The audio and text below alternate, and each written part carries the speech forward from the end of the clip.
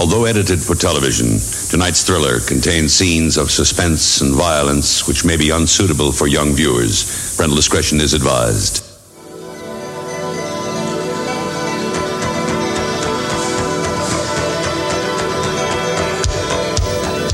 State-of-the-art Japanese animation.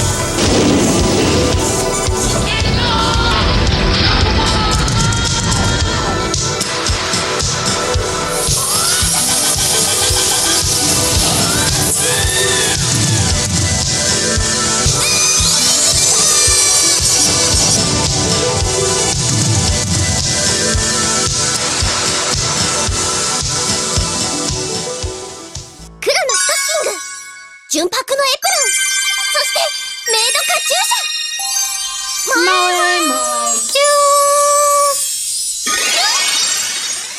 ャ。We are the Otaku Host Club podcast. I am Emil Nyan. And I'm joined here today with Jeff and Nyan. Please don't say my name like that. I gotta say, Oni. You gotta call us Oni-san. Oh no, you can call me Sir or Mister. I like it when people call me Sir and shit like that. Oh my god! I feel like hell yeah, I'm an adult, motherfucker. Put some respect on that. Oh, yeah. There was my coworkers, my young coworkers at BLS would call. One of them called me Sir once in the office. I was like, I felt like I was gonna get hard right there. What? I was like, dude, I am fucking overflowing with joy. My adulthood has been acknowledged. I think it's my seniority has been acknowledged. I think girls don't want to be called ma'am. Well, kind of date you, huh? Yeah, a little bit. Yeah. Does it? A little bit. I mean, so Miss is the better one? Yes. I always say Miss. About darling. Yeah. Oh, you can call me darling. You can call me bitch. What Sweetie. else you want to call me? Yeah. Honey pie. Honey pie. Yeah. All of them. No, I guess I use ma'am and miss interchangeably, kind of depending on how formal. How old they are. Trying to be. No. It's like if I'm having some kind of like business kind of interaction, you know, I might say ma'am. But if like somebody. Well, I don't know. I guess that's not totally true because if somebody like dropped something, yeah, I just use it totally interchangeably. There's no rhyme or reason to it as I think about how I react to stuff. Well, welcome back to March Moe Madness. Are we excited? I know I'm excited. The madness is set in. Oh, yeah, the madness kind of set in. Did you guys get driven mad by all the Moe you had to watch this month? Because I did. I'm just saying right now. Well, waves. There were waves of satisfaction, and then there's waves of grief. All the stages were coming. Yeah, I found that these Moe shows just did not have a lot to sink your teeth into in a way that is often what I'm looking for at this point. Well, that's like, I feel like we found out some very interesting things about you last episode, so, you know. Yeah. But before that, we got some news.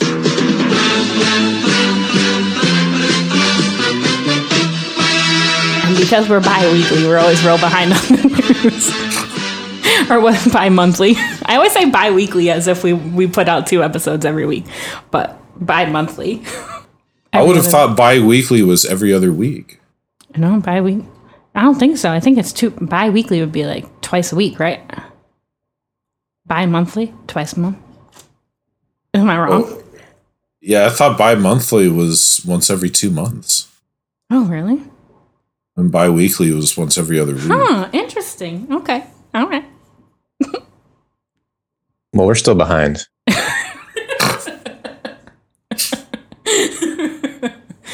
Funimation merger is not new news, but the fact that Funimation's content is coming to Crunchyroll, finally, we finally knew this. Oh, interesting. So we can avoid the fucking bullshit Funimation app on my Roku. Right. That fucking bullshit. Put some emphasis on that F word, okay? Because Yeah. bullshit.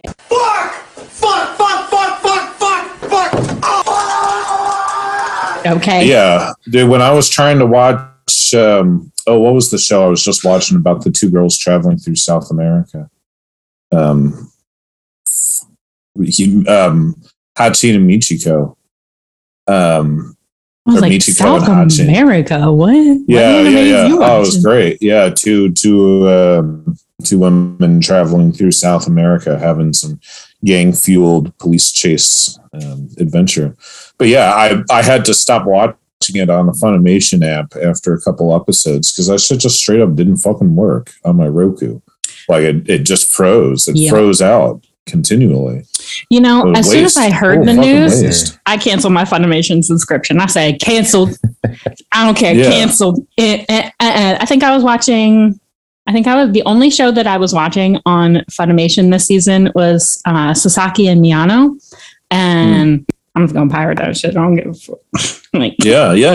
Well, that's how I felt too. I was watching Michiko and Hachin on gogoanime.pe, which is a great website. And yeah, it's like, why would I watch this through the official channels if the official channels don't fucking work? You know, like, yeah, I'd prefer to watch it on my TV, but that ain't fucking happening. You know? Yeah, I was watching Police in a Pod, and about halfway through, the subtitles just stopped working completely. So stuff like that happens a lot. Yeah. like literally subtitles won't load. Like in the middle of the episode. Like that's wild to me. So everything's moving from Funimation. So everything on Funimation's platform is moving over to Crunchyroll. I think The they said overwhelming like majority. 83% or something. That's the number I heard. So does that mean that Funimation is getting rid of their platform, or just that they're sharing on both, or like it's available on both? I think Funimation, I think they're trying to get rid of the Funimation like player platform kind of thing, but I don't think they'll get rid of like their shop, or like, if I don't know, could you buy digital copies? That's the only thing. Like if you could buy digital copies of things through Funimation, I feel like they still have to have a server set up for people that bought digital copies of things through their platforms or something. I don't know. Yeah, I feel like it'd be hard to imagine them just completely getting rid of Funimation's app completely. You know what I mean? Yeah. Mm-hmm. Just completely destroying it. But Maybe in a year when literally nobody uses it anymore. Well, that's a little bit what I'm trying to figure out is like, do we expect a mass migration from, is like everyone just going to overnight cancel their Funimation account because we all use Crunchyroll now, and is Crunchyroll going to raise their price from this based on the idea that they now have more content, and they are down one competitor, so they have more opportunity to leverage that into a higher price? Or is everything going to stay the same with Crunchyroll, only now you have a bunch of new content? You just said 4 questions, and I thought of an answer for one of them. But then I forgot it because he asked another question, and I started thinking about it. What were their questions? Is everybody going to leave Funimation? Okay. Is Crunchyroll going to increase their price? That one. Okay, so I don't think people are like gonna like. I don't feel like they're going to see a mass like exodus from Funimation to Crunchyroll, because I think most of us have subscriptions to both. I think there are very few people who have only one subscription and it's only Funimation. I feel like that number is small. And I think that's probably just like for literally the dub part of Funimation, like people who like dubs, because Funimation did have like an extreme dub library. Right. So I don't think they're going to see that. But that was their angle, right? Maybe. I do feel like they're going to see an increase in activity on their platforms. Like, I don't know if they got extra servers happening so that we can all watch all the things that are being migrated to, but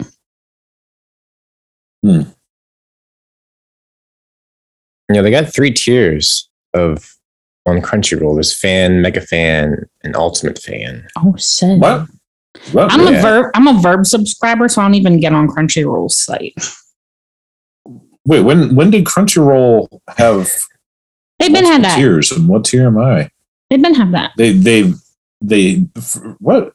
Yeah. What tier am I? I don't know. How Can do you I buy? know what tier I am? Probably Do you just get fan. special merch when you go to the Crunchyroll booth at the conventions you go to? I don't know. I've never been to the Crunchyroll booth. I mean, what do I have to say to them? They're a streaming service. They sell stuff, some stuff. Yeah, but like, not. He said, I, mean, what do I guess I he just said, always what do I assumed it have- was. What do I have to say to them? They're a streaming service. I didn't know there were 3 tiers either, really. I mean, I knew there was like a high tier and a low tier. And you pay for the one without, to get no commercials or ads, rather. Yeah. But now so there's 3 of them, in case you didn't know. But you do have time to, if you already have Funimation, I think they refund. They kind of answer that question. Oh, okay. I see now that I am a fan member. Oh shit, you a fan? You just a fan. Yeah. Well, so a fan member seems to give me everything that I want insofar as I watch these things without commercials, and that's what I want. Oh. What else is there? Like what do you Discounts get in the other store. ones? Discounts in the store. And special stuff when you go to the Crunchyroll booth at convention. Oh, I do see that Crunchyroll has a store, and I guess I'm aware that they have a store, but I've never really looked at it. I'm not like they're a streaming service. Why would I buy things from them? They have the choice of the things that they stream. Yeah, but I've never used it. I've never bought anything off Crunchyroll. I've heard though that their pre-order situation is a little whack. Just saying. That's what I heard. Word on the street. Well, I ordered one thing from there, and it took basically a year to get it. So Whack. but that's just that's not. I don't think that's just Crunchyroll. I think that's just Manufactured. COVID and everything. Oh well, yeah, that's true. I'm going through a little bit of that with Right Stuff right now because I pre-ordered the Simon and Kamina kind of not cheap per se, but like the like basic inexpensive figures that they were releasing. Models. I'm just kidding. Toys, whatever. And they keep getting pushed back, like every 2 months they get pushed back another 2 months. Maybe someday I'll actually get these things. But yeah, in these Corona days, that's really the issue. If it was a Moe show, I feel like it would be called Doki Doki Corona Days. Corona days. Yeah. Yeah. That'd be a cool show. I'm Right? into that as a premise. Yeah. And imagine how much money you would save by not having to animate people's mouths because everybody is got a mask on. Yeah. Like you could really zoom in on other facets of the animation. Yeah, I was gonna say, you really animate the eyes, the hair, whatever else. Yeah. Backgrounds. Mm-hmm. It would look flawless. It would look like movie quality. Be cool. Yeah, I've also never bought. So I've never looked at the Crunchyroll store because it's kind of the same ideas. Like if I want to buy a DVD, I don't go to Barnes and Noble. Like Barnes and Noble's a bookstore, so I go to buy books. They may sell DVDs, but like, why couldn't I get the DVDs? I mean, there's just a baseline assumption that you can get more DVD, a wider selection of DVDs at a cheaper price from a place that specializes in selling DVDs. In the same way, Crunchyroll is a streaming service, so I just assume that other outlets that are more dedicated towards retail, are going to have a wider selection of goods at a cheaper price than trying to get it through Crunchyroll, where their retail operation is just like a weird side thing that they do this like random side activity to their bread and butter, which is the streaming service. You mean you don't want the annual grab bag, Dan? No, I've don't want never that bought with a the- grab bag. No, I've never bought a grab bag of any sort ever. No, Or the limited run He-Man Nendoroid figure? You don't want that? I mean, that sounds cool to me. Just saying. Exclusive. Put exclusive in front of it and I'm on it. that's Crunchyroll's character, right? Mm-hmm. I mean, Yeah. I guess that'd be cool, but like, who? That's the thing. Who? Same as the Crunchyroll booth. Like, Crunchyroll is just the middleman. You know, it's not like I get excited about. I don't know. Like, I don't get excited about Walmart just because they like sell some jeans that I like. I get excited about the jeans that I like. You know, I've never shopped for jeans at Walmart. Oh, great. Just a totally random example off the top of my head. But yeah, but my point is that Crunchyroll is the middleman. Like, I would go to any streaming, like I go to where the anime I want to watch is. I'm not beholden to Crunchyroll in any way whatsoever. They just happen to give me what I'm looking for. So it's bizarre to me to. So you subscribe to Crunchyroll. Yes. Do you use their app on your phone? Yes. Do they have offline downloading? I have no idea. Don't know how to do that kind of thing. I also, as we discovered, I only have like 15 megabytes of space on my phone. So 50 megabytes? What? megabytes, gigabytes? I don't know. My phone is extreme, like it's old and it has no storage space. Oh my God. So I'm not sure I could actually download something like an episode of a TV show anyway. That's why every time I need to use an app, I got to delete another app off my phone. I'm like constantly installing and reinstalling. The life that you live is wild, Daniel. You're so wild to me. Let's say, well, this was a hand-me-down phone from my dad. Oh. It still got all of his phone contacts. Does your dad get when does your dad get a new phone? So he got a new phone.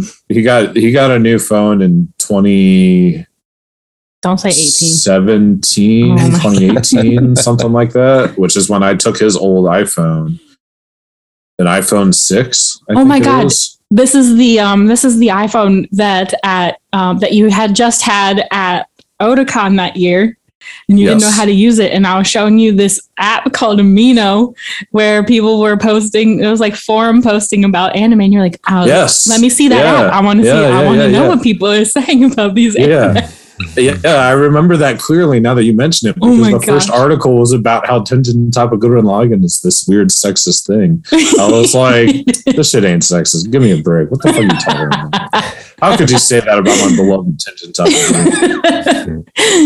Oh, man. But then Jeff argued for the merits of a feminist take on anime like that. I remember this group conversation. Was I there? Yes. That's right. I forgot about that little app. I would put it on my phone, except I don't currently have any apps that I want to delete right now. I use them all. Oh my gosh. Wow. I'm learning a lot of stuff about you today, Dan. I love it. I just love learning about my friends, how they live their lives. Yeah. Meanwhile, in Russia, you can no longer stream Crunchyroll. It was the last anime streaming service is no longer available. Sorry, Russia. You bomb people, you get no anime. This is what's going to lead to the popular uprising. all the weeboos and otaku on the street. We want our anime. We want our anime. Yeah, when the Russian police stop you on the street and scroll through your phone. I don't know if you've seen the viral video of that happening in Moscow. The riot police are like stopping random people and scrolling through their phone real quick to check how they're just talking about the military operation and look for people that are discussing the war in now illegal ways. What they're actually doing is to make sure that you don't have the Crunchyroll app. Yeah. Mm-hmm. I would be guilty. Or Pokemon Go, because you won't be able to use that either. Oh my God, they took away their Pokemon too. Yeah, Niantic. Yeah. I mean, might as well put them in timeout in the corner up against the wall. Yeah. And, I've had discussions with people in my life about how the sanctions like this are just punishing the average person in ways that they don't deserve because they have no say in their government anyway because it's a dictatorship. But it's kind of like, that is true. But the goal is to inconvenience and cause hardship enough to the population at large that they start they start to rebel, that they start to fight back against their dictatorship, that they start to that the popular momentum starts to build against the war, and it becomes less and less feasible for the Putin administration to go through the motions of making the war happen. To go through the mechanics and the institutions of making this happen. And I understand and appreciate the argument that these things will never work because Putin, the top government people in Russia literally don't care if all their people are starving and their economy's in shambles and that nobody can watch their anime, whatever. Mm-hmm. There's no McDonald's. They don't care. There's no because McDonald's? It doesn't affect them personally. Yeah, McDonald's was pulled out. I don't know. There was a little viral video of people stockpiling McDonald's. Oh yeah, I saw that. Really? Yeah. There's a little viral picture of somebody's fridge that was just full of McDonald's shit. Oh my gosh! Actually, speaking of McDonald's, and we're not really speaking of what I'm about to talk about, but I got the new Starlight Coke to try. I haven't tried it yet. Oh, but I have it in my possession. I don't know if you know this. It's really hard to get. That wasn't even on my radar. I have gotten 4 different Wawas to try and get this Starlight Coke. Oh shit! Yeah. So what's up with the Starlight Coke?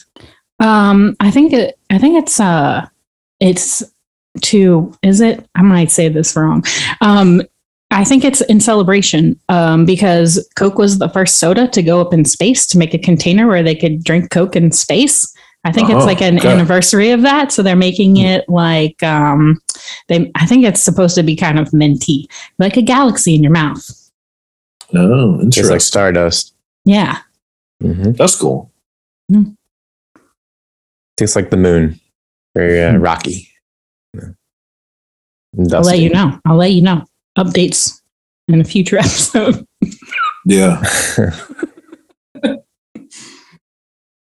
Yeah, situation in Russia is pretty. I'll just say my guy in Moscow wrote me an excited email in Russian, when the war first broke out, just kind of exclaiming how the world is that Armageddon has come in Russia and the world is crashing down around them and they have no idea what the future holds and they're all scared shitless and feel like, what are we supposed to do?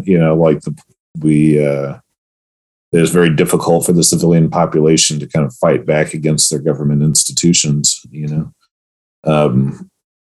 it's difficult, even more difficult for the Ukrainian civilian population, but difficult for the Russian civilian population too. Yeah. Just kind of goes to show how a lot of armed conflicts in our time are, not always driven by the populations that these governments are supposed to represent. They're just the weird games of politicians, and everyone else just gets sucked up into it unwittingly. Yep. Heart goes out to them, that's for sure. It's only going to get worse from here. The end game is, there is no defeat for Russia necessarily. It's all or nothing at this point. Yeah. So there seemed to be a number of theories floating around. One that caught my attention was the idea that there is a chunk of Putin's inner circle that is advocating for Russia to negotiate an end to the war by forcing Ukraine to sell them Crimea and Donbas region for $150 billion US. And it's like really like, and apparently Putin is absolutely against this and won't hear of it. But it's like, really, that would be in my mind, a very bizarre end to this conflict. But I don't think it doesn't seem like that's actually going to happen. But it's interesting that was on the table in the first place. By the time this comes out, who knows? I think who knows if the war will be over. It could still be going on, so. But in other news, we are turning 2. Oh my gosh. This month, at the end of the month. Terrible 2s, right? Terrible 2s. This is the year that we get snotty as shit. Oh. Funimation, yeah. I said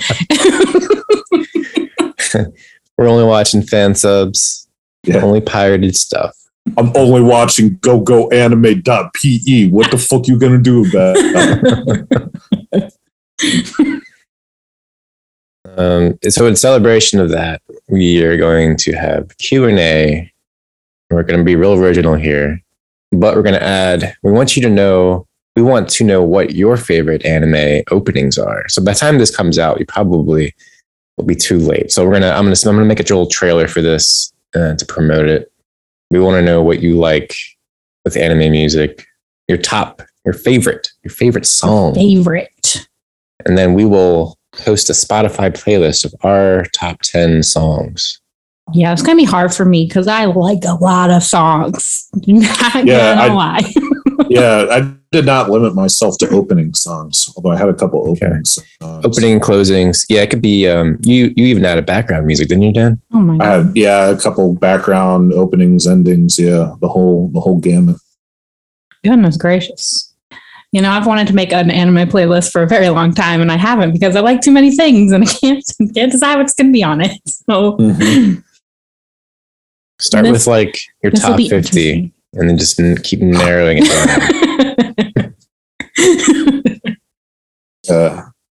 Start with all the Yoko Kanno. That's her name, right? Yoko Kanno stuff, and then go. Wait, who's that?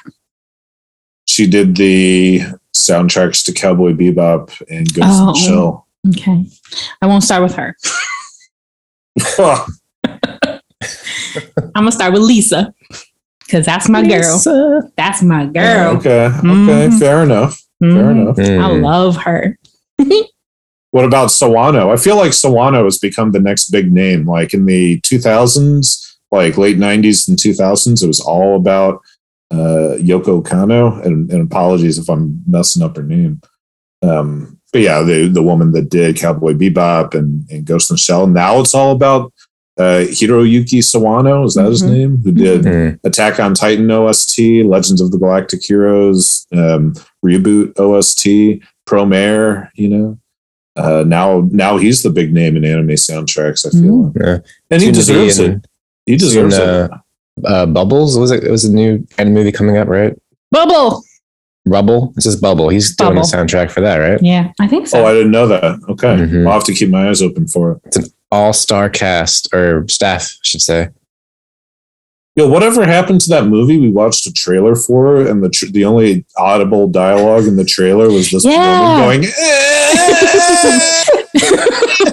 I want to know what happened to her. I would watch that movie. It looked fucking cool. Yeah. Maybe that was just, it is still 2020. It's still early in the year, so maybe. Is it supposed to come out this year? I don't know if there was a release date. I don't even remember what it was called. Jasper, way to tease us with this anime movie that we got so excited I've always wondered what the fuck happened with that movie. We watched the trailer. And I don't remember what movie it was, but I'd watch it. The trailer was good. Yeah. We haven't done a trailer in a while, have we? Mm-hmm. Oh, next week we got to talk about JJK. I mean, next episode. Is the movie dropping? Yeah. Shit, okay. You think I could watch the movie without having seen any of the TV show? I think my friend Finn here would be keen to go see the movie. I don't necessarily object to. Isn't it just a Gojo origin story? Yeah, it's prequel, so Prequel. technically you may not have to see anything. Oh, okay. Dates, Okay. everything It's has a come up. prequel. Yeah. Okay. I'll see if my friend wants to see it. I also thought maybe we would review Orin High School Host Club, Sure. since that is what our Since this is Matt's favorite anime, right? Whose? I don't know. Otaku Melancholy. Matt, is this your favorite anime? I thought he said that at various points. I think I remember that too. Oh, okay. And our name of our podcast is based off of this, so we'll discuss later. But there's also somebody on our Twitter who suggested we watch. It's called. It's on Netflix. It's called. What the fuck's it called? Kotaro Lives Alone. I just was reminded of the other day in the car when you were watching a Netflix show. And you said, what did you call it? Nobody is left alive. The Left for all of us the are zombie dead. movie, right? Yeah. Yeah, all of us are dead. Nobody left alive. Yeah. I mean, like, same thing. Mm-hmm. Mm-hmm. Well, yeah. Should we talk about what we are currently watching that is not Moe Madness? Because I got something tangential that I'm actually keen to talk about. Oh, I'll start because I've literally watched nothing because my cat got all of her teeth taken out of her mouth, and I've been just sitting on my bed watching her breathe. But in between that, I have been rewatching JJK because it's like comfort food. How many episodes are there of JJK right now? 24? 24? Oh, maybe I should try to watch it real quick before the movie, then. I think it's a 2-court kind of situation. Okay. Mm-hmm. That's not too many. No, and it's very nice. I was yeah. really harsh on it when it first came out. But once you watch it all together, it makes more sense. Okay.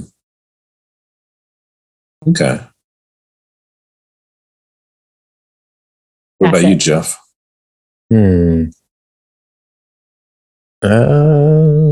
I've been watching like live action stuff.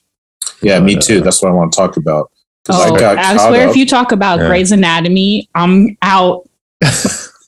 No, actually, there's not as much to say about Grey's Anatomy. I'm convinced now. I'm almost caught up to where it currently is, and I'm convinced now that season 15 is when the cracks start to show, and season 16 All right. is where we're really losing steam. And season 17, I'm like almost done with season 17 right now. It's like, it's not bad, but it feels like it's running on fumes at this point. But, like 15 seasons is a fucking good run for a TV show. So not exactly, not exactly crying over here. No, but what I got caught up with that is relevant to all of us is Euphoria. Oh, Yeah. Oh, I knew you were going to say that. oh, Yeah, and Euphoria was not the show that I was expecting. But it's the show that you needed. No, I had kind of mixed feelings about it. Insofar as like Because of all the I drug use, huh? well, kind of. It's like I appreciate, I understand and appreciate why this was recommended to me by multiple people, including you guys. Mm-hmm. But the framing of because there were more people in my life than just like many people in my life were like, oh, you should watch this because it's just like the other trashy teenage dramas that you like. Are you just bragging about how many friends you have right now?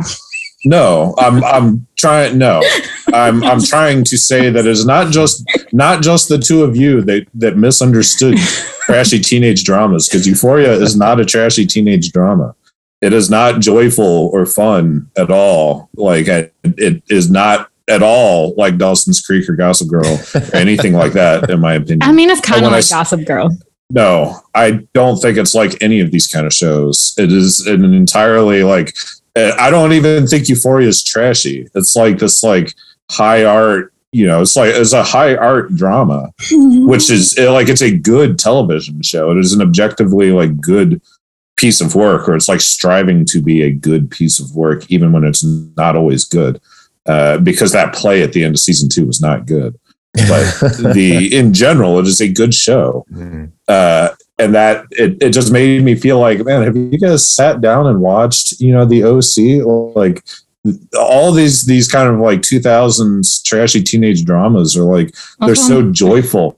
It's kind of like when the guy starts sleeping with his ex-girlfriend's mom in the OC, you're like, oh shit, and it's like kind of like, oh, and you're like cheering and jeering, and it's like presented to you not in a way that it's like so wholesome, but it's presented to you in a very like not childish, but like in a lighthearted fashion, not necessarily innocent, but in a like would you say a certain maybe kind of in like novelty. a little moe fashion, a little bit of moe in there.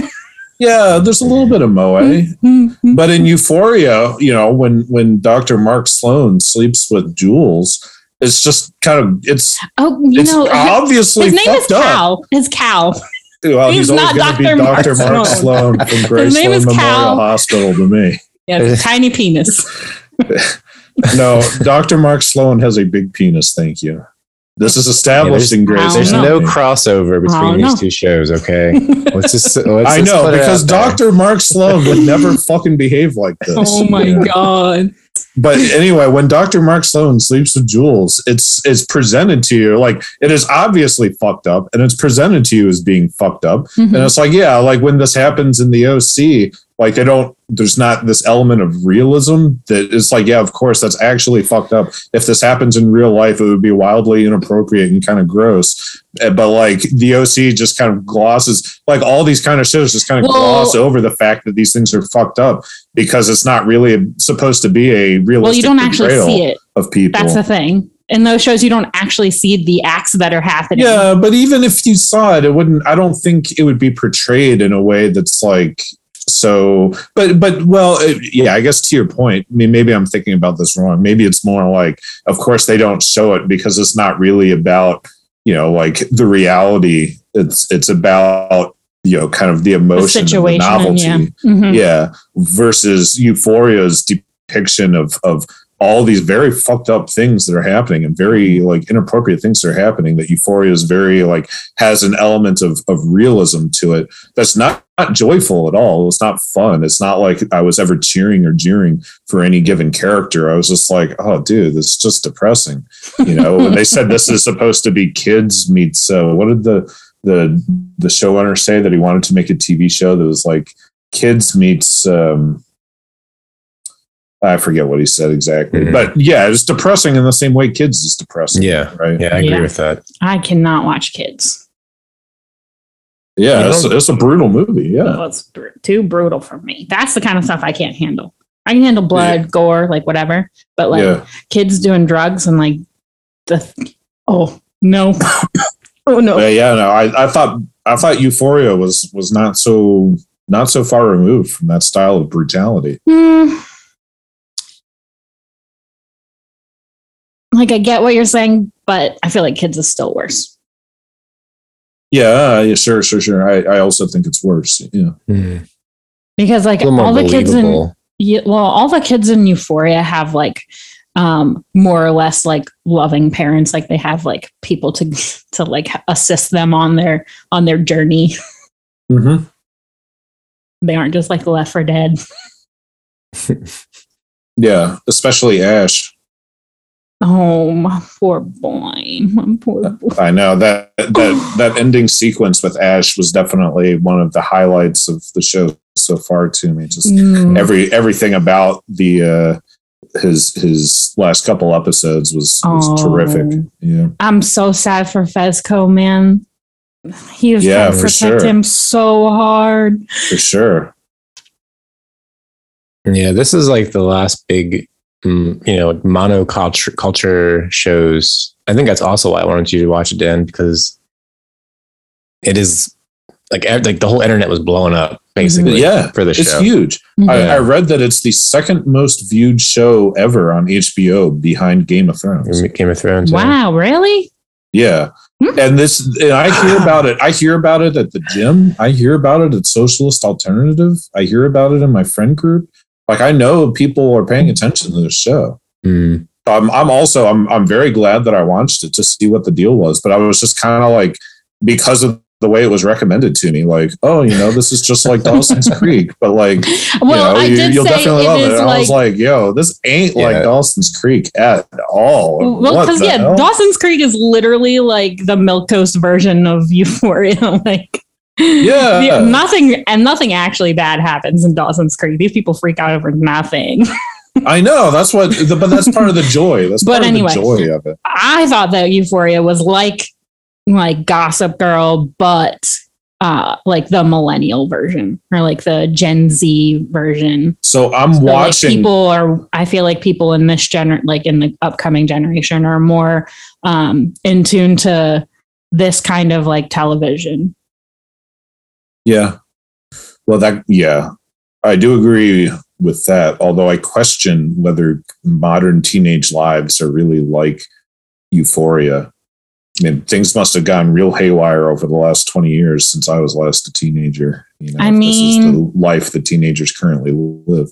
Like, I never in my entire life have spoken about women the way that the characters in this show speak about women. I've never even heard and I'm not saying that it doesn't happen, but I'm just saying in my own personal life, I have never even heard men talk about women like this, Mhm. like in my proximity. Well, I feel like the I don't want to say that like the parents in the show were bad, like they were just terrible parents, because like I'm not a parent, I don't know what it's like, but my friends growing up in high school had that much freedom to do whatever they really like wanted, kind of.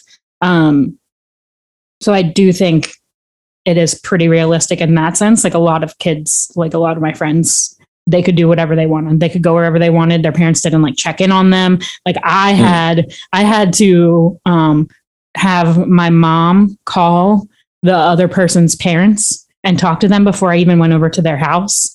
I had to like get dropped off. I had to get picked up. If somebody was taking me home, like they had to like talk to the person who was taking me home. And then like when I got into like high school, like I had like my curfew was 11:30. And I struggled with that one. I was like, please midnight, please. Like it was like it went from like 10 p.m. to like 11:30 to like yeah. So I've seen a lot of people's lives that are kind of like ruse. So Okay. Yeah, I think this for me, this show was a little too realistic. Oh, interesting. Okay. Mm-hmm. I guess I just lived a charmed childhood. Yeah, well, my brother is basically Rue, so that Okay. can relate to that in that Tough. regard. Yeah, mhm. I had to like stop it multiple times. I was like, I don't want to watch this shit anymore. Yeah. But it's like it's kind of addictive. It's like it basically is a drug in a way, because you're like watching, you're like, I don't like any of these people, but I can't stop. I can't put it down. I want to know what happens next. The whole time I would be yelling, like, what the fuck are you doing? Like, Interesting. Yeah, this never prompted the kind of interaction that, because I would yell like, what the fuck are you doing if I was watching Gossip Girl? But with Euphoria, it didn't prompt any interaction out of me. It was just straight like, Yeah, this is art, it struggles with that high 'cause level it's like, television. is it a film? It's like too much of a film and not enough TV, where it's like where a lot of the shows you like, Dan, are more melodramatic, and, like, Yes. soap operas. Yes. This is just straight up film for TV. And I was surprised that Drake and Future were pulling the strings on this, and for kind of that reason, because Drake is coming from Degrassi, And I also just assumed that like, oh, it's going to be like I assumed it would be like Gossip Girl or Dawson's Creek or whatever, because it's like, oh well, this is the world that Drake came up in his acting career, so he's probably going back to it. He must have a fluent understanding of it, but no, he's going for like high art, high level television, which is cool, which is fine. I respect that. Like, I think Drake's trying to erase Degrassi from his. Apparently, I don't think he's ever like. I feel like I've seen interviews with him where he does not like being known as Degrassi. Yeah, I can understand. That's fair. Yeah, I. Speaking of the Gossip Girl of Gen Z, I'm currently watching the new iteration of Gossip Girl. Oh. No, the new iteration of Gossip Girl that HBO is doing, where it's supposed to be like modern day teenagers, and it's bad. It's not even bad in a like entertaining way. It's just a bad TV show. Hate to see it happen. Yeah, I know. I'm gonna watch the reboot of Sex and the City after this, and I also expect that'll be bad. But I gotta know. Curiosity kills a cat. Mm-hmm. Kills my brain cells. So I gave you all some homework for the Moe episode. I did good. I watched Strawberry Marshmallow. I watched Asobi Asobase. Yep. Also watched Asobi Asobase. I had to say this multiple times in my head and out loud. Asobase. Asobi Asobase. Asobi. Did Asobi go out of business? That's a real question. I ain't seen Asobi in a long time. I know. We've been looking for Asobis for you. Oh, thanks. I appreciate that, actually, because I'm dying for that Asobi that looks like Pepto-Bismol. I love that shit. I haven't seen it in years. I don't know why I don't just look it up on the internet. I just keep forgetting about it. I'll look it up right now. Anyway, go on. So we talked a lot about what Moe is in the last episode, or what we thought Moe was. And I figured, since we got our general discussions out of the way, that we would talk about like the differences and similarities in all of these types of shows and what makes them Moe. Have your feelings changed, Dan? Have you developed any sort of emotional connection with these characters? Yeah. No. Okay. It's not the answer I wanted to hear. Not really. Yeah. So I didn't really get anything out of Strawberry Marshmallow. Mm-hmm. Asobi Asobase had me laugh pretty regularly. I was laughing, 2 or 3 times per episode. Now I think I'm broken. I feel broken. Why? I cannot with that show. You didn't find it funny? I thought it was really funny. It was a struggle. Like there were a couple bits that I thought were funny, but did I laugh out loud? No. I was like when Hanako shows up outside of school and they're all like, it's the first time they've seen each other outside of their school uniforms. And they're like, oh, you look so mature, whatever. I wonder what Hanako is going to wear. And then she shows up in that like absolutely grotesque outfit with weird horns. It's like, oh, this is what all the trendy people in Harajuku wear. Yeah. That shit made me laugh really hard. I thought that was really funny. Nope. Yeah. I also found it very charming and hysterical. I was laughing. I only haven't laughed as much since Osamatsu-kun. Mm-hmm. I think I have a different level of humor than you guys. Yeah, that's fair. Even I like poop and fart jokes. I'm all about in real life.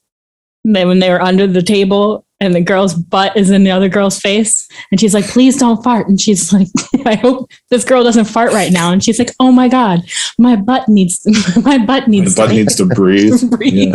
I hope it's not loud. I'm just like, yeah, okay. Got it. Yeah, I also thought that was funny. It made me feel like I should remember butt breathing. I should use that in my daily lexicon. If I fart. My butt just needed to breathe. Mm-hmm. Sorry, my butt's got to take like when a you breath say it real out quick. loud, it makes me laugh. But like watching the girls do it made oh man, no, they just it's the very quiet, like timid demeanors from that like do a 180 into just pure shrieking that I like could not handle. It was either like 0 volume or like 1,000,000 volume, and I couldn't handle them. It's very hyper. It's like a hyper version of. It makes me think of Excel Saga and how hyper that show was. And just sort of like, yeah, like to your point, it goes from 0 to 100. 恋人が欲しいのでは。下の毛も生え揃ってない花ちゃんにはまだ早いだろう。いや、下の毛はもう生え揃ってそうですが。 And then you get screeching and yelling. But that to me, that slapstick is what makes it work. Yeah, I also thought the slapstick angle of it was pretty funny, and I like their facial expressions. When we think of 0 to 100, they would kind of go from, as you say, being their like kind of timid schoolgirl normal selves to having these like really dramatic facial expressions of shock or horror or abject disdain and hatred. And those like shocking facial expressions, that really got a laugh out of me. Which is the opposite of Strawberry Marshmallow, where it's deadpan and very like silent and sort of quiet, Mm-hmm. Well, I guess I didn't think of Strawberry Marshmallow as being a comedy per se. I mean, it seemed like a just slice of life, or like it barely registered to me that it was supposed to be funny.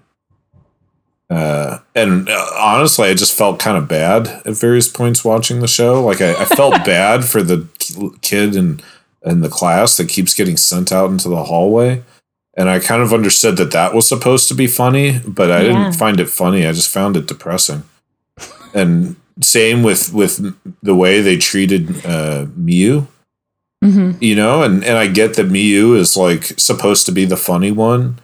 And then when people lash out at her, like in response to her being obnoxious, like she's supposed to be funny because she's obnoxious. Then when people react to her obnoxiousness, then, it's like supposed to be more funny or like more lighthearted or something. But I just felt kind of depressed after a while. I was like, dude, they're really kind of mean to this person, and like she's like clearly kind of annoying. Well, she's she's doing very annoying things to people. I actually like really like related to Miu. And so there was like that instance where the older sister is like paying more attention to the new girl. Yeah. And Miu's like acting out because she used to get all of these things done to her and now doesn't because of the new girl, because she's getting like because what's her name? Anna's getting more attention than her. And like she runs out crying, and then like I'm like, oh shit, like that's me right there. Yeah, it just made me feel bad. That episode made me feel bad. Like they're just kind of brutal to Miu, and I get that she's obnoxious, but yeah, I don't know. Like I just felt bad that she was not exactly bullied by her friends, but was like, well, she's bullied because she is the bully. She is a bully too. Yeah. Like she picks on them. She knows exactly what everybody's triggers are, and then just like does it anyway. Yeah. Yeah. I also questioned why a college kid was hanging out with all these little kids all the time. And I get that, like, oh, it's her excuse me, it's her little sister and her friend group, and there's something to be said for like, yeah, just hung out with my little sister and friends, but eventually I'm like, do you not have friends in your own peer group? Like, why are you hanging out with people fucking like?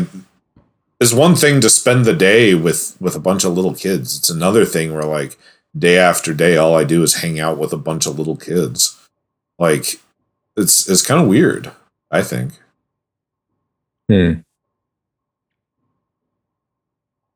Yeah, I can't say I can relate to that. I can. I've been at daycare for a long time. Part of my overprotective parents was that I had to be in daycare until I was 13. So. Yeah, well, you had a younger sibling, but not like, we're not talking like 10 years, 8-10 years difference, right?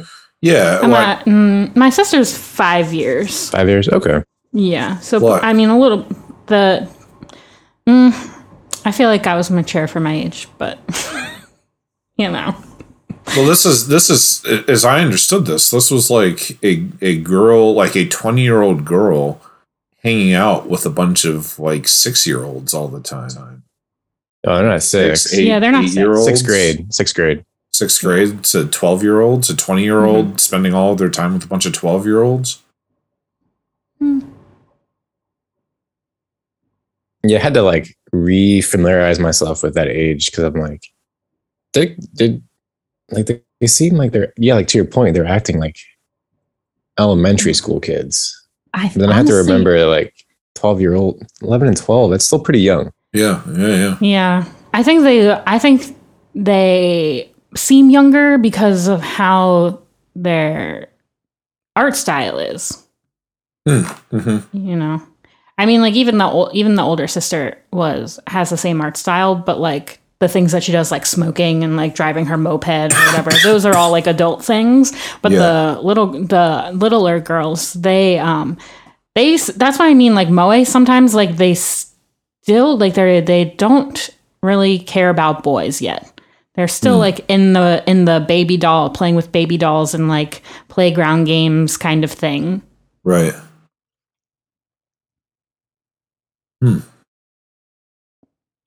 So what do you like? Like what are the big merits of Strawberry Marshmallow to you, Amelia?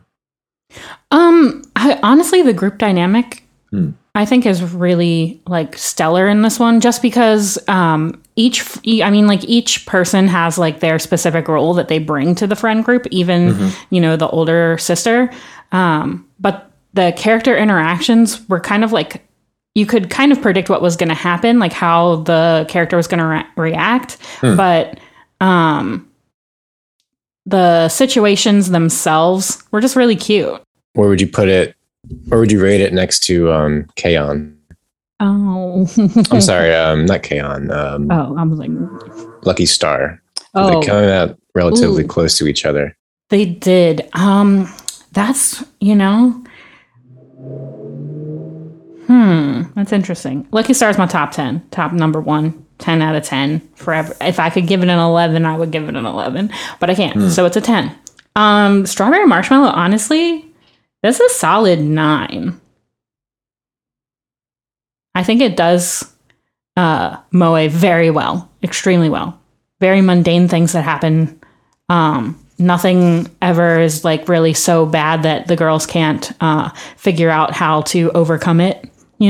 Like the episode where they make the ashtray for the older sister and they're trying to stay awake because they're all sleeping. So cute. So cute. This is heartwarming. Yeah, I think I want to say I've only got to the episode 2 initially in the initial run when it was airing. But I think I felt the same way as I did then as I do now. As in I found it to be cute and endearing, but I didn't find myself like excited to watch the next episode, if that makes sense. Like I just like I enjoyed it while I was on as sort of a I don't know. Like, I mean, you had Azumanga Daioh around the same year, basically. and they were both published in the same publication. So I think like they share a lot of the same DNA. And I don't. So I think so. Now you got like we were talking about Asobase, and I think this is you can see the DNA of these shows in this current 2018 show. But with fresh coat of paint, it's like a little bit more modern, different kind of energy. They're both in middle school, but they don't act necessarily the same. I don't know. Like there's a lot of similarities. I mean, even Anna is supposed to be. She's American, right, or English? Yeah, something like that. And then in Sobi, they have Olivia.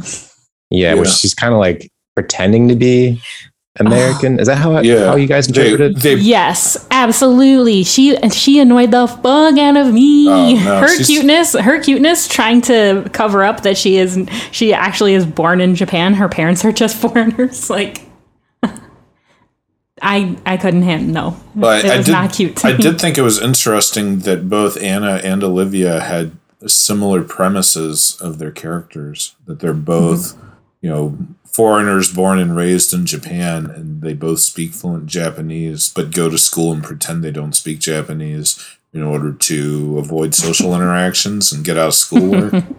It's like, maybe that's a little bit more of a trope than I appreciated. Yeah, and I mean, that's what I was trying to say when in the last episode when I was saying, like, there are certain moe shows that have laid the foundation for, like, newer moe shows to build off of, and that's why you get all of these different, like, style of moe show, but, like, kind of the same, like, similar tropes. I feel like, especially in, like, I don't think there's a foreign character in Bang Dream, but like in Bang Dream, they have a lot of this like same character tropes for the friend group kind of thing. No, I was just going to touch back on Olivia again, because I think if I had to choose my favorite character, it would probably still be Honda, the Hanako.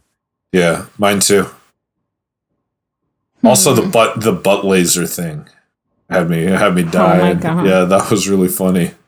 I think a lot of Asobase has to do with imagination and imagining what the things that they are doing would be like in real life. And I just can't picture it. So I'm like, not funny. Like when they spill the water from the pool and they tell the principal, oh, Olivia peed. And then the principal's like, is it really peed? And drinks it. Yeah. Then you can see the Detective Conan, like in the shadow. Yeah. And you hear the theme music. Yeah. When in doubt, find out. Yeah. Yeah, Hanako is definitely my favorite of the three main girls in Asobi Asobase. Yeah.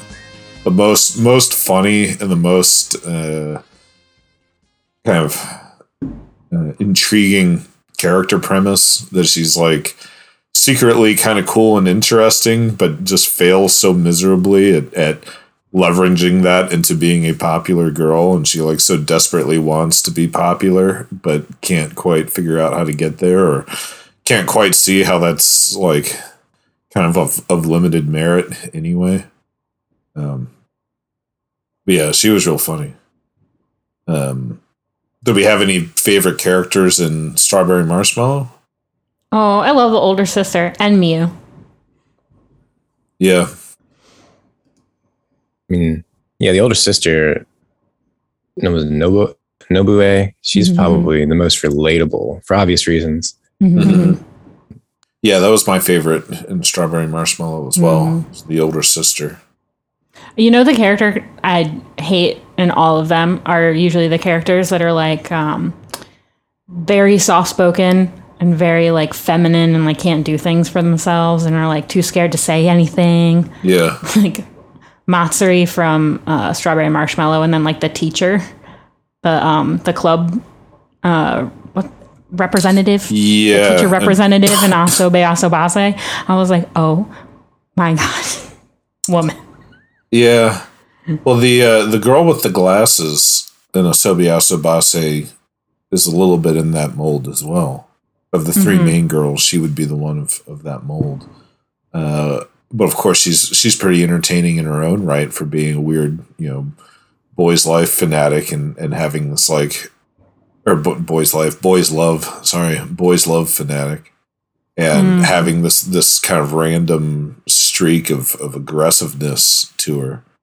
Like when they actually play the games, she gets like so gung ho and so intense about it.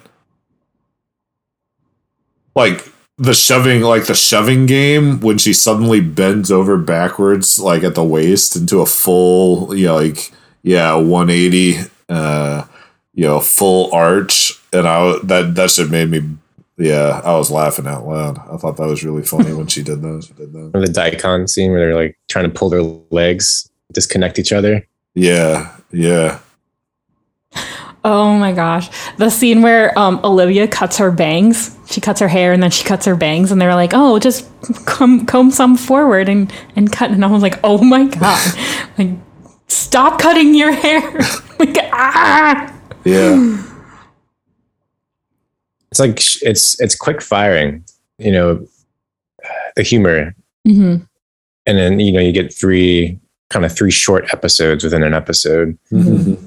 Versus Strawberry Marshmallow is so much more drawn out over the entire episode, like the plot. Yeah. Mm-hmm. Well, because I think a Strawberry Marshmallow was being more like, more slice of daily life and more like vibe oriented.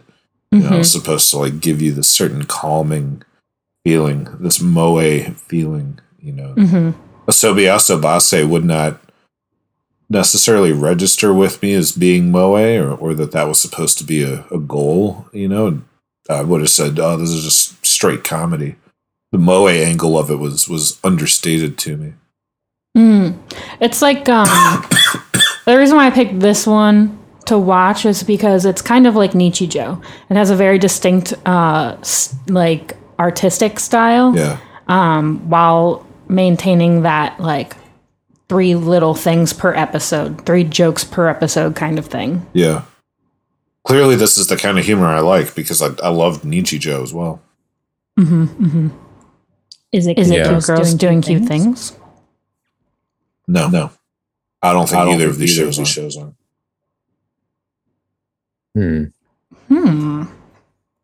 What shows do you think that you've seen that are cute girls doing cute things? Yuru Camp.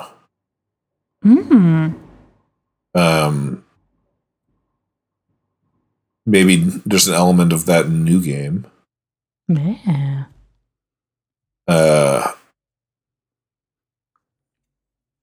So what's the subject matter? Does it what's the cute thing? Does it have to be a that to me is the key angle of this and why when I think of cute girls doing cute things, that is more than just cute girls, is not necessarily cute things, but it has to be like it's oriented around an activity that is done cutely, and doing it cutely is a pretty loose. Like what does it mean to camp in a cute manner? Like I don't know. Like, how do you? That's camp a pretty vague cutely? idea. Yeah, but it's about the thing. Like when you're watching Yuru Camp, it is a show about camping, but there's like that is the plot is camping. That is the thing that they do cutely is to go camping. Same with New Game, like it's video game production.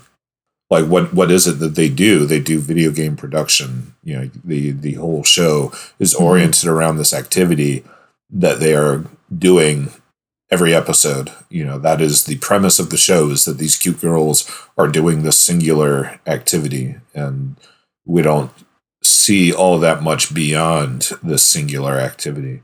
And I think that is a similar type of angle with kind of the other side of the coin, which is beautiful boys doing things beautifully. It's the same like, Kuroko's basketballs, they just play basketball, Haikyuu, they just play volleyball. Free, they just swim. There's not really much more to these stories. They are beautiful boys. They play basketball, and everything revolves around this activity that they do beautifully. Mm. What else do boys do than sports? Politics. Oh my god. Yeah, as my personal, as I think I said last episode, this is my one of my personal hot takes on this is that Legend of the Galactic Heroes reboot is a beautiful boys doing things beautifully genre of show or type of show. Mm. Yeah, I finished A Place Further from the Universe. Oh, that's cool. I've been meaning to watch that one. This was under the Cute Girls Doing Cute Things, and they go to Alaska, or Antarctica rather, mm-hmm. and they have to get on this damn boat. Mm-hmm. And they do a lot of different things. It's sort of like, it's not like a concentrated version of it's like not specific to one task other than just going to a place. It's like, but that could be any anime, right? Mm-hmm. But yeah, this I see why it was so highly rated when it was airing. Really enjoyed it though. I think it stands out from for the last shows from that era, I guess, or that time, that year. So how you got to get to the southern tip of Argentina to get to Antarctica? Australia. I think that's where they flew to. Okay. Mm-hmm. Yeah, if I'm not mistaken. Okay. But yeah, it took 5 episodes to get there. Mm-hmm. It's very much a build up to that. And the characters and their interpersonal relationships are much more developed than any of the shows on the list that you gave us, Amelia. At least from what I've seen. I haven't watched a whole bunch of Bang Dream. I haven't watched a bunch of K-On! Yeah. But super, it made it. It's a more realistic portrayal of, I think, of feminine or female relationships in general. Mm-hmm. Is and the tight bond that you could create. I mean, with any, I guess, doesn't matter if it's female or male, but I think it was focused on a more feminist sort of approach. Mm-hmm.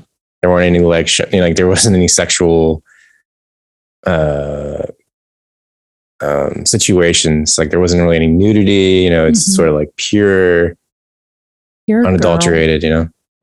Pure girls supporting each other. Yeah, and that's kind of what the do I want to say this? Do I want to say it? It's kind of the basis of Moe is the girls coming together to support each other. That's kind of why I chose that and put that one on the list, because a lot of these shows there aren't really any male presence in them, and if they are, it's usually a female that is more masculine, with Kobayashi,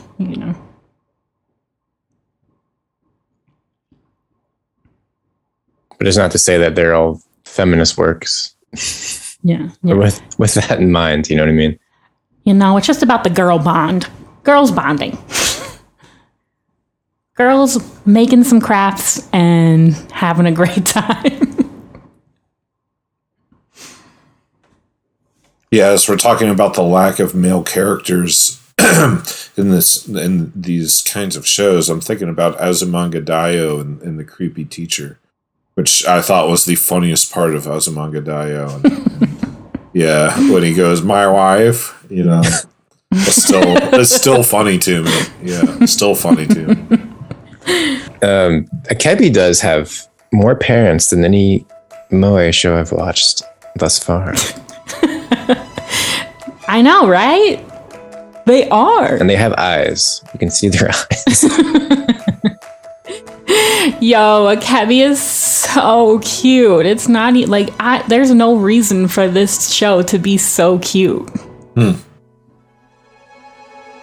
Yeah, I wrote if Akebi and Haruhi existed in the same world, they would be rivals. Ooh. Interesting. I think Akebi would kind of just want to friend her real hard. Yeah, but that's the thing. Haruhi, I don't think she would have it. It would be like some sort of. What would happen? Yeah. Gossip Girl. Oh my god. There'd be two different camps. Yeah. There'd be the Haruhi camp and the Akebi camp. And the Akebi camp would kill them with kindness. Wow. Actually, maybe Akebi and Asahina would have to like battle it out. Maybe there would be some kind of like moe battle for who is the most moe, because Haruhi was the one that was like amping up Asahina as being like the most moe. Like, look at her. Yeah. She's like, this is the epitome of moe. Oh, and so what was the name of our main guy in Haruhi Suzumiya was Kion? Mm-hmm. Yeah, what if Kion started dating Akebi? Yeah. How would Haruhi take that? Oh, interesting. Now that's an anime crossover fanfic that I'd like to read. Oh shit, Christella, please write this fanfic for us. I also think this is a moe style show set in a Miyazaki film, because they live in some like European looking countryside with a stone house and bridge. I know, the one girl was like, wow, look at this really weird, cool house, like in the middle of nowhere. And then she's like, oh wait, Akebi, that's your house? What? I'm like, how does Akebi's mom afford this? But then I realized the dad's, off in the city making all his money. Typical salary man. Oh my gosh, the fact that they text all the time like warms my heart so much. Her and her dad just like text each other all the time about like their relationship is kind of like two gal pals gossiping, and I love it so much. I'm like, Dad, you know how to text. You should be texting me like this. So I'm only about 4 episodes into Akebi. I watched the first episode when it dropped, and then for this I wanted to keep watching because I was impressed with the animation, but I didn't particularly love the story, which is the point, right? There is no story necessarily in the first episode. It's just like establishing the setting and the character who loves Sailor Fuku's. It's the appreciation for Sailor Fuku anime. Yeah. I feel like I feel like a lot of the moe tropes maybe could be fetishized, but the way the shows handle it is not fetishized at all. I feel like Akebi? Yeah, like things like Akebi.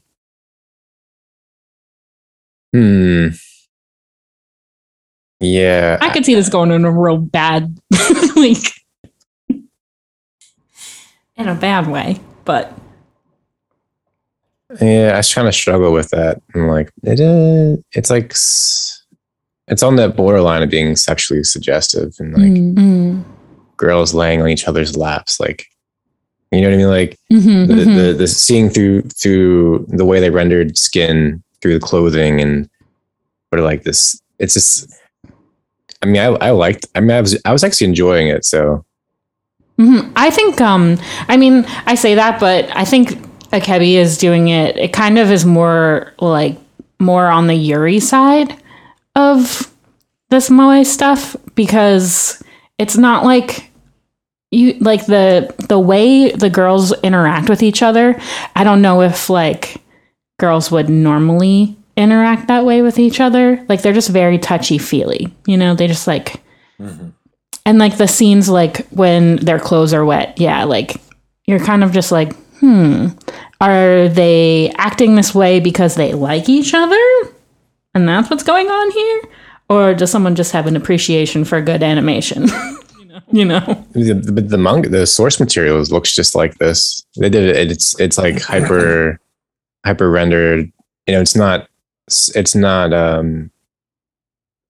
simplified like some of the other moe shows we've watched, where there's like really minimalist look. This is more rendered in a realistic way. But yeah, the whole Yuri angle I was curious about. What does the fan community seem to think? I don't know. I'm not in the Yuri community. This is why we need a phone line. Yeah. We're live. Like, call in now and tell us what you think. You watched some of the of Kebi, right, Dan? I watched first episode. What do you think? You think it was Moe? I think it was Moe. Yeah. I saw the Moe of it. Yeah. It was now I've kind of decided that Moe is not a genre of in and of itself, but a descriptor, to be used on whatever kind of show. And yeah, this struck me as being Moe. I mean, the girl was cute. She was innocent. She was, kind of going about her daily life. Yeah, I saw the feeling of innocence that you're supposed to want to protect. Yeah. How about that girl sniffing her nail clippers? When was this? What episode is this? I think first episode. Really? I don't remember. Oh. Okay. I was like, #relatable. I was like, girl, you do that at home. You don't do that in public. Well, there was a scene where one of the students wants to send leg pictures and then ends up sending more of a quote, like close to being lewd photo because her mom walks in. And I'm like, this is totally a body pillow. They literally just made this a body pillow. They could just take this frame and print it on a body pillow. Oh my gosh, yeah. She's sprawled out and there's like just enough leg to be provocative, just enough shoulder, Yeah. Just kind of laying to the side. That's how I'm like, is this supposed to be Yuri? Just like that. I don't send pictures like vibes. That to my friends. I've never sent a picture like that to my friends. True enough. They're also like they're lanky. The character designs in Akebi are almost it's going back to the Clamp style, but with really cute faces. They're very Clannad-esque, because like even in Clannad, their like eyes were so big and like their mouths were very close to the nose area. Right. Like once you watch an episode or two, you kind of like don't see it anymore. Like I felt the same when I was watching Clannad. I was like, oh yeah, this is just how it looks, But it just becomes a norm. Yeah. But in the beginning, I'm like, wow, whoa, this is an art style. They made a decision here.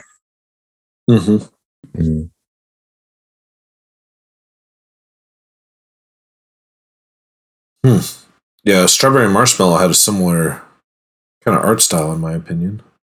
Big eyes and tiny mouth. Yeah. Much more simplified, I feel like. Yeah. Than, So then what is Dragon Maid?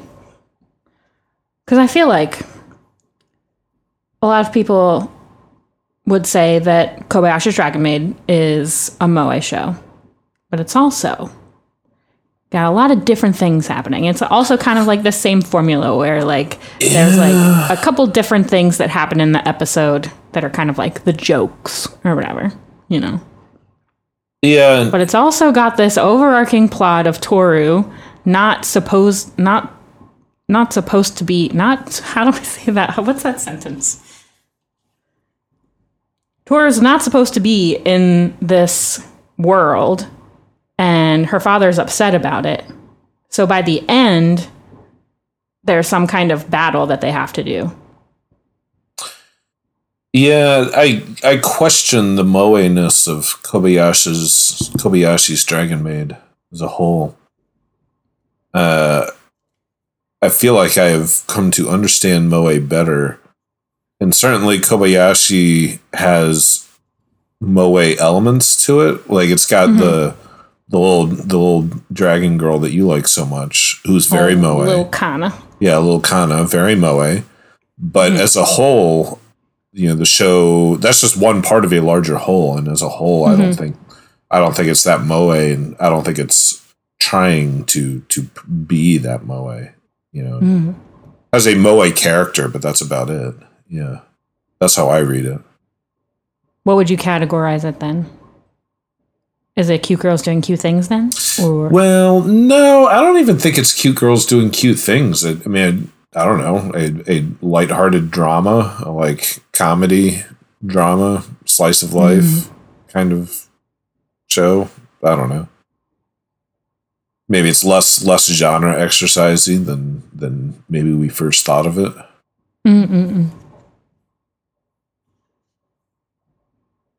Some of my favorite scenes in Kobayashi are just the most mundane ones, where they're like, "You need to go to the grocery store," or making French press or whatever it was, pour over.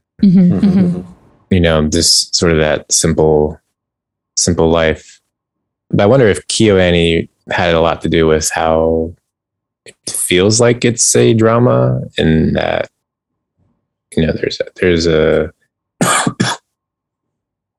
antagonist, and there needs to be some sort of decisive battle at the end.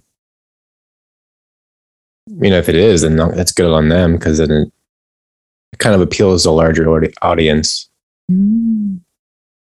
Yeah, but I don't think that's certainly not some kind of prerequisite for Kyoto Animation. And so far as Violet Evergarden never had elements of that.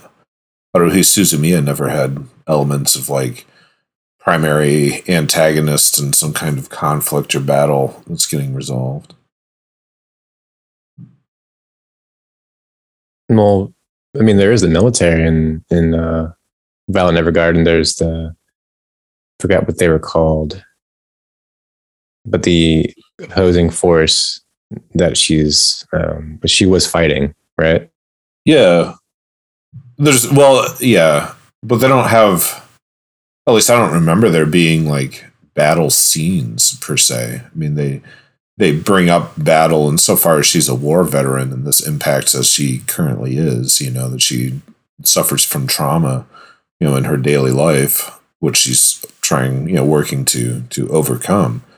But it's not like she's seeking mental health so that she can get back on the front lines and go back to battle. Like the war is used as a, the battles are used as a device to generate trauma in her life that gives her the emotional depth, rather than being a plot point that they're like really grappling with.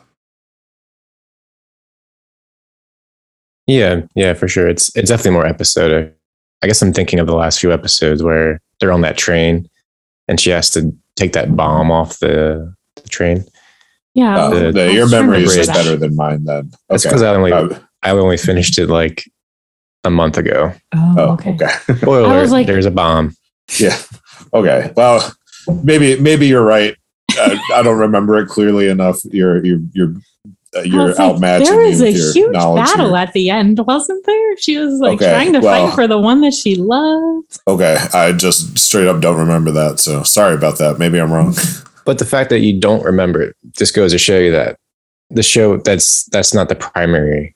Like, her going to different houses and writing for people is the important part. That's like the bread and the butter. Mm-hmm. I remember she like jumped in the lake at some point or something like that. She like learns how to type or something like that. She learns to read and write. Well, I thought wasn't that a big dramatic thing when she like jumps in a pool of water?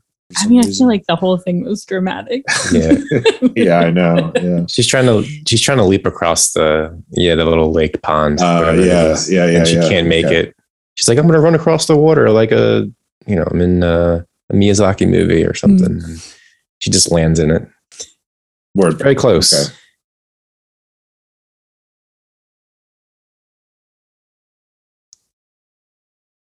Yeah.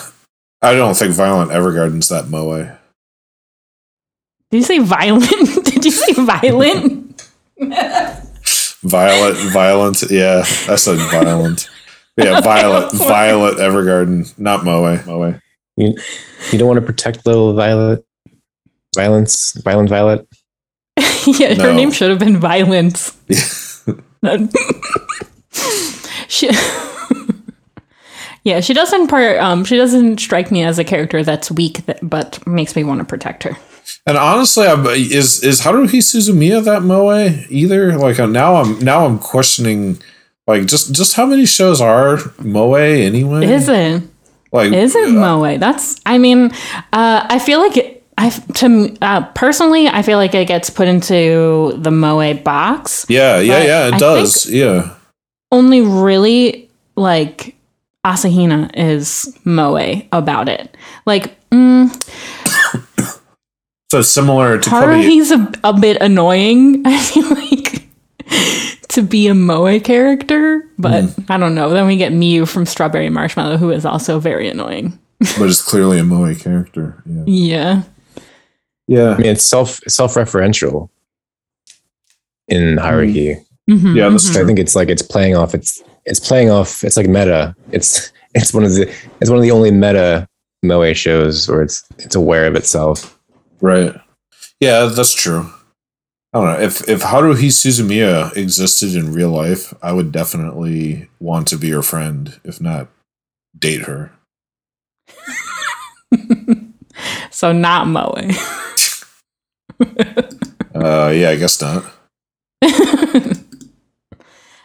When did Haruhi come out? Early 2000s, right? I think it's 2005 or 6. 2006. Oh, okay. Mid 2000s.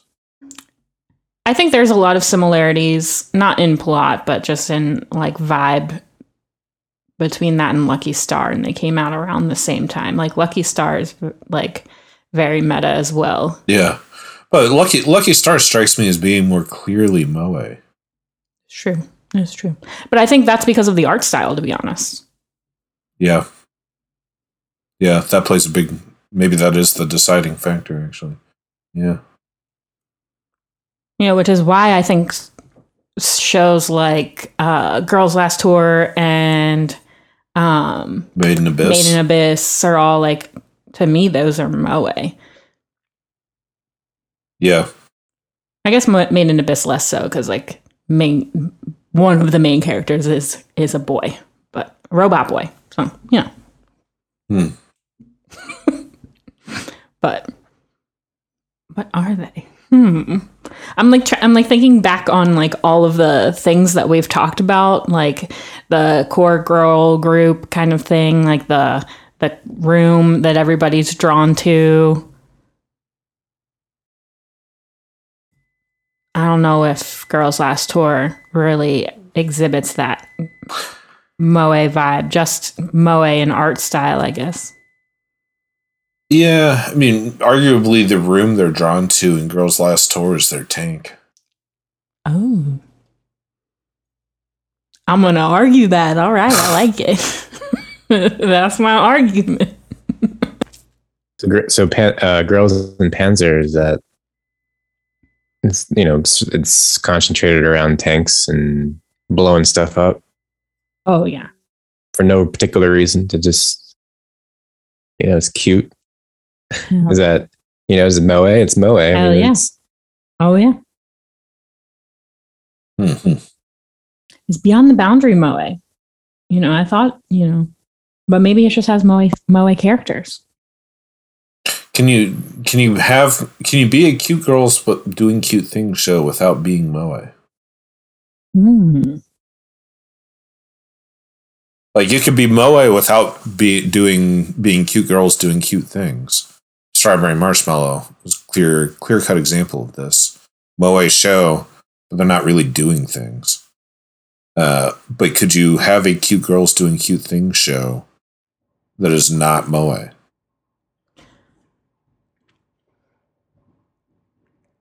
Or does the fact that they're cute girls just inherently make it moe?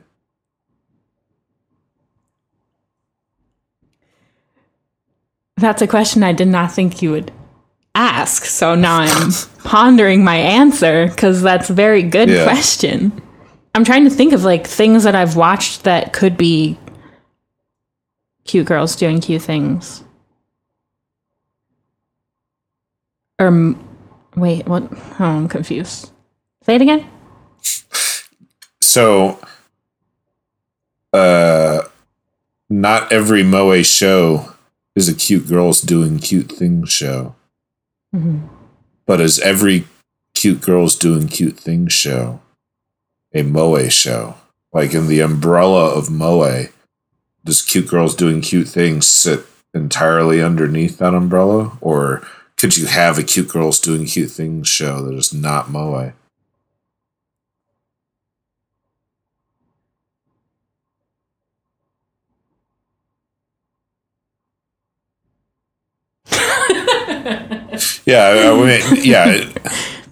In theory, that's got to be possible, but in practice, what is the cute girls doing cute things show that is not also moe?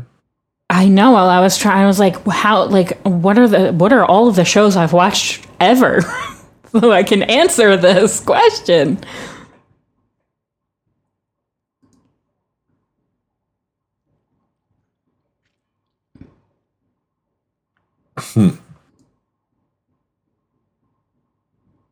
Because when we think of, maybe it's easier to think of what are all the different cute girls doing cute things shows, and do they register as being moe or not? Aria is cute girls doing cute things. They're gondoliers, and the whole show is about them being gondoliers. Mm-hmm. But yeah, it's very moe in my opinion.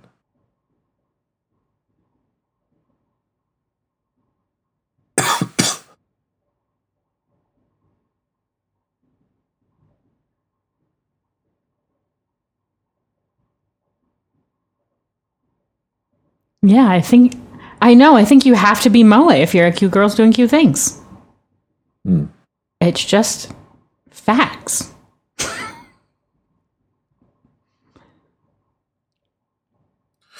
Do you think that there's a limit to how serious moe can be dramatically? Like when we think of the melodrama of Violet Evergarden, I keep saying Violet Evergarden. I know.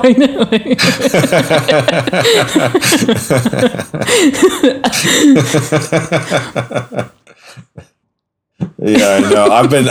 I've been tongue twisting that since the jump, man. I fucking always say that. And it's not that I can't say the word Violet. I don't know why I'm so like Violet Evergarden. But yeah, okay, Violet Evergarden. Well, actually, this is an interesting point. Does Violet Evergarden qualify as cute girls doing cute things? Because it is only one girl doing one thing, potentially cutely, if you think that she is cute. Well, she dresses in the frilly dress, and the entire show is oriented about her like performing, like she does a thing, she's a male person, right? Or like a transcriber or something. So she's like a post office person, postal employee. The whole thing is about her being a postal employee. That's the thing, And she, but I don't think anybody like. Still, when we think about Violet Evergarden, we don't think of that as being like, that's not really what we mean when we say cute girls doing cute things. In the same way, when we say beautiful boys doing things beautifully, we don't really think about Legends of the Galactic Heroes. But it's like funny that it technically falls under that category. Violet Evergarden, I feel like in the same way, when we think about cute girls doing cute things, we think of Yuru Camp. We think of a place further than the universe. We don't really think about Violet Evergarden, but maybe that technically falls under that umbrella. But I don't think anybody thinks Violet Evergarden is supposed to be moe. But what is it that prevents it from being moe? Is it purely the aesthetic? Is it purely the art style? Or is it because Violet Evergarden is too dramatic? It's got too much emotional weight to it. So it stops being kind of like this innocent cuteness because it's too dramatic. In which case there's like an upper threshold to what Moe is capable of. Yeah. I think Violet is like really driven by finding her emotion. And so in turn it makes the show have a lot more emotional weight towards that goal for her. So I think that's the threshold. But I guess having the show be named the main character, maybe that's why. I feel like she could, for some people, be a Moe character, but not the show as a whole.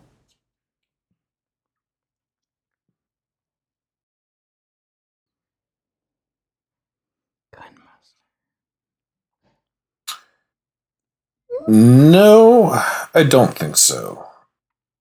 And I don't think so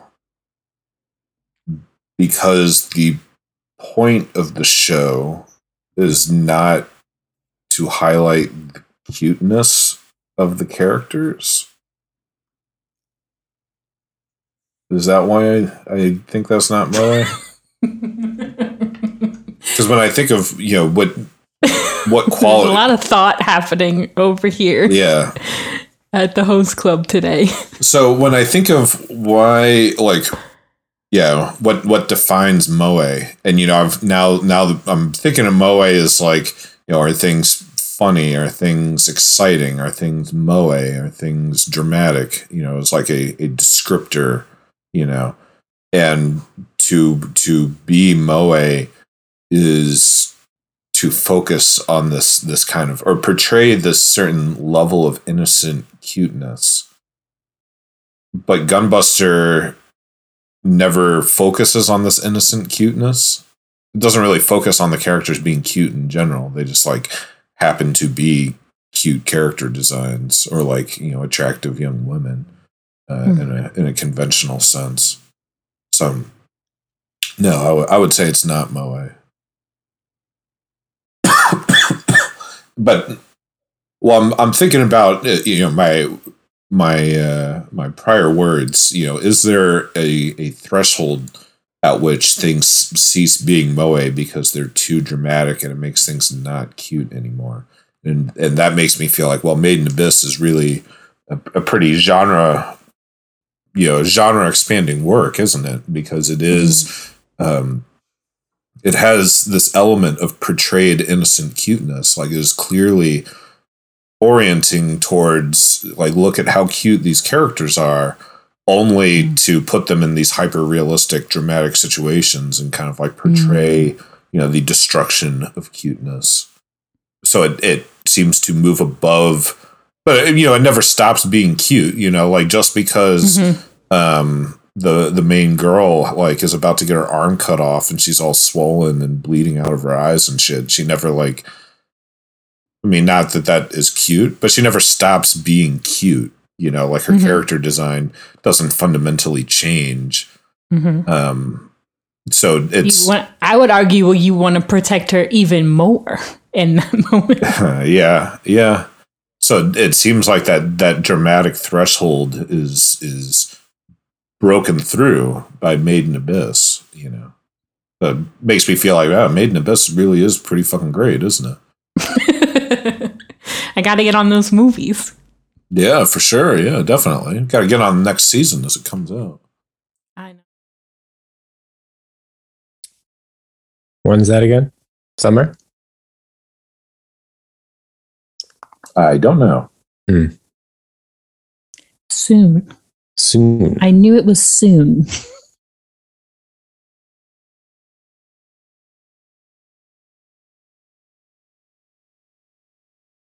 Along those lines, what about Kino's Journey? I can say I remember that show. I've only watched an episode or two. Oh, really? You guys haven't seen it? Fuck, man. Maybe we should do an episode on Kino's Journey. This is a 10 out of 10 masterpiece, man. This is a truly great anime. What's the other anime that came out like it? Everyone's like, oh, it's like this, but it's like Kino's Journey, but... Mushishi? No. I think Mushishi and Kino's Journey are very, very similar in my opinion. And I understand why other people may not feel that way, but to me, they are a similar style of storytelling and a similar like ambiance of storytelling. There's a new anime that came out, I think, last year, called The Wandering Witch, Elena, The Journey of Elena. The Journey of Elena. Yes. Okay. And it was described as being Kino's journey, but a witch girl. Yo, I think we need to be the judge of that. Well, I've never seen Kino's journey. And if it's just about going around to other people's towns and exploring the town, then. Yeah, that's kind of what Kino, like, that's what Kino's journey is about on paper. But it's not really like about that. Like it's it's deep. Oh, it's artistic. Is it deep? It's deep. All right. Deep. It's some real art, Oh. So maybe this should be a future episode to watch the Witch and watch Kino and compare and contrast. The Witch and Kino. Yeah, and compare and contrast. When I was describing Super Cub to you, I think you were like, "Oh, that sounds like Kino's." Yeah, that could be. It's still on my list of things to watch. It's still high. Is Kino Moe? Yeah, Kino not Moe in my opinion. No. Okay. If you guys had seen it, maybe you could debate. Oh shit, he calling us out. No, that wasn't what I was trying to do. Yeah, I want to watch Super Cub. I just haven't got around to it yet, but I will soon.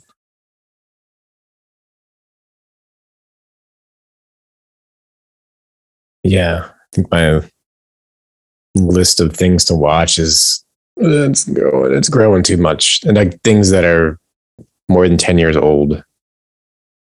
Things to watch. Yeah, I still got 13 episodes left of Get a Robo G. Out of what? 39. Okay, that's not bad. It's about where I am with Ippo. It's like I paused. Like I'm like 56, something like that. So I paused a little bit, and I can come back to it. I'm not going to forget what happened. No, I can't say the same thing about Legends Galactic Heroes. I need a little refresher course in that one. Yeah. I'm about due for a rewatch of that, I feel like. Oh my god. Ippo and Legends. And quit your job. I know. Finding the time is a real trick. Be a hikikomori. I shouldn't joke about that. I blame it all on the sleep apnea. This new thing now. Did you get it checked out? I took my sleep test Thursday night, so we'll have they see what give you your results yet? No, not yet. I'm gonna call him tomorrow. I don't understand. The woman at the front desk was of no fucking help to me whatsoever. So I have no idea what's going on. Like I showed up there and she just handed me a box with the stuff in it and was like, "Okay, thanks, bye." And I was like, I mean, I get that there's written instructions in the box, but like, that's it. You're not gonna like explain any of this to me at all. Okay. And then I came back the next morning and she just took the box and was like, "Okay, thank you. Bye." I was like, there's no bedside manner explanation to this. No next step that I need to be aware of. Like, get some human courtesy, Yeah. So I have no idea what is going on. But yeah, I'm going to try to figure that out tomorrow. Well, I'm glad you got it checked because, Yeah, because you're breathing in your sleep. Like, goodness gracious. Yeah, I'm sleeping.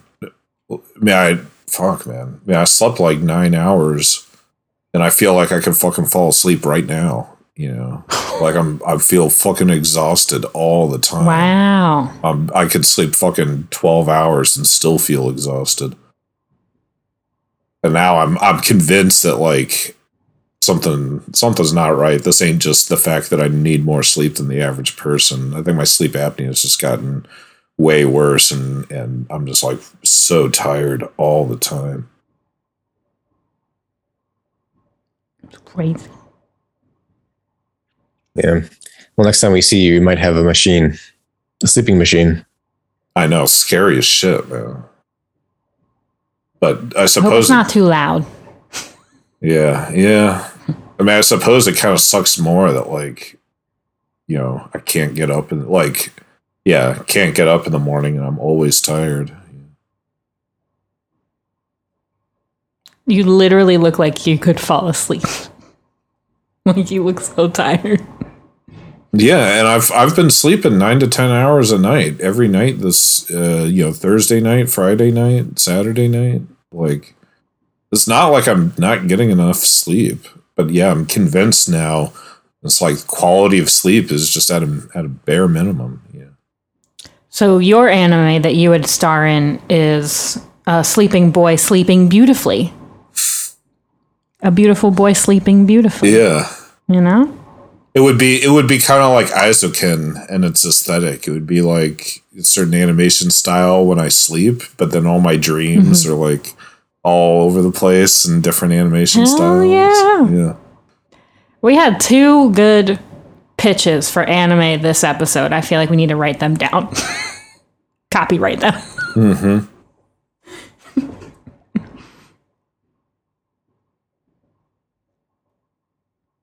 Yeah, yes. Maybe. Yeah. Mm-hmm. You know, a little cuddle. So yeah, are there any other big questions that we have from Moe? Is like, I think we've started writing our paper. We got our thesis. Yeah, we got a thesis statement.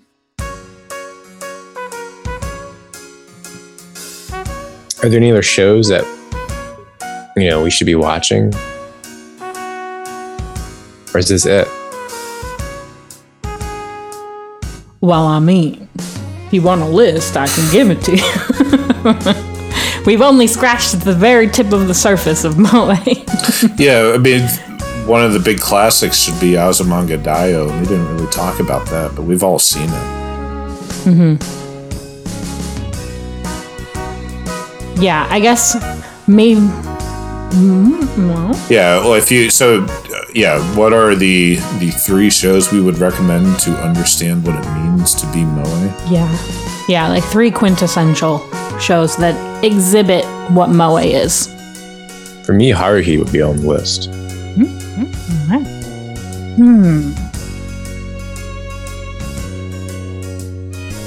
It's hard for me to only pick 3. This is what happens when I try and make a list. I'm like, but, what are we talking here? Like, we talking new? We talking old? Like, what are we talking?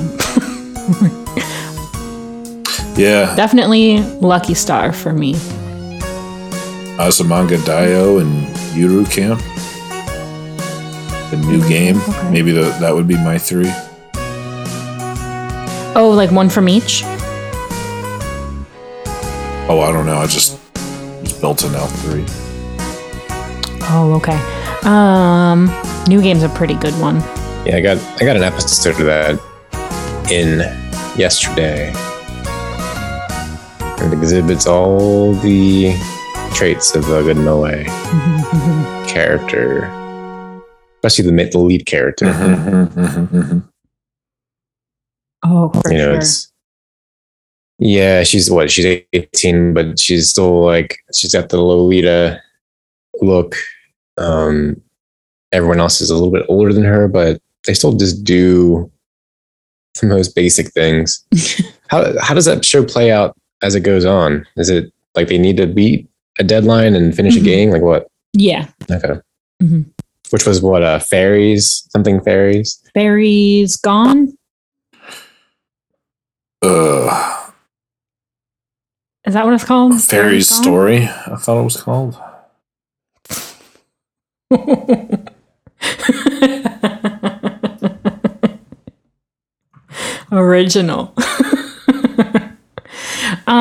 I guess my 3 would probably be Lucky Star for sure.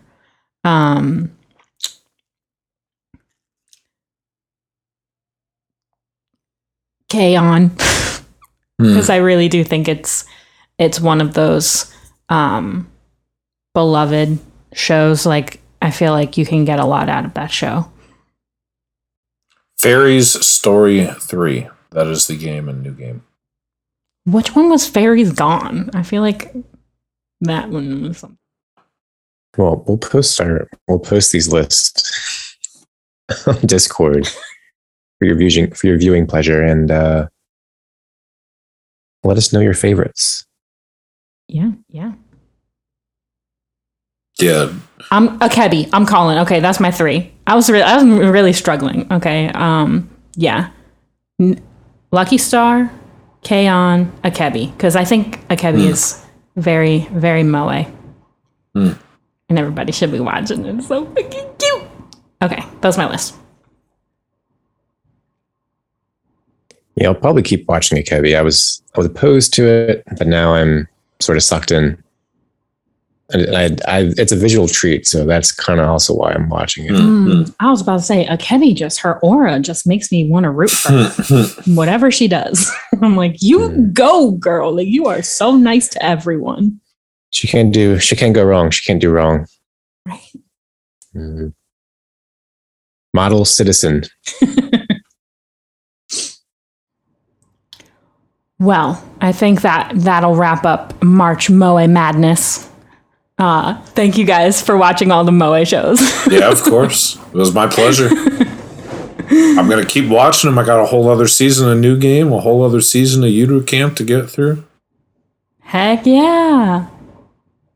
Here we're talking about watching Gundam. Yeah. Reconquista and G was on YouTube. I don't know if it's on there anymore, but we needed we were talking about how we need something a little bit with some oomph. Yeah, something more plot heavy and exciting. I've been rewatching Ghost in the Shell TV series, which has filled my heart in the ways I needed. It's all about balance. The Moe didn't fill your heart? No. But when I watch the members of Section 9 joke around with each other, it fills my heart. Yeah. Thank you for everybody who has been rating us on Spotify. We appreciate you so much. And if you listen on Spotify, if there's any app that you listen to that has a rating system, please go ahead and give us some kind of rating so that we can show up in other people's feeds and get around, you know? You can also check out our website, otakuhostclub.com, where we have links for all of our past episodes and our Discord if you want to hop in the Discord and chat with us in between episodes. We are also on Instagram and Twitter, and all of those links will also be down below in the description. What else am I forgetting? Patreon, if you want to support us monetarily, we will love that. We have 2 tiers that you can join. And the patreon.com/otakuhostclub if you would like to do that. We love all of our patrons, including Johnny C. and Francis.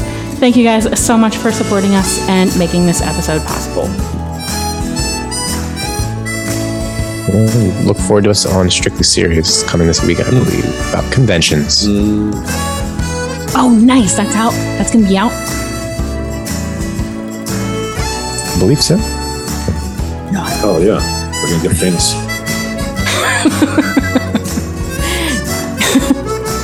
That will be the moment.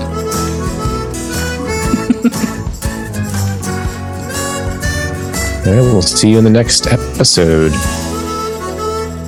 Goodbye. Bye.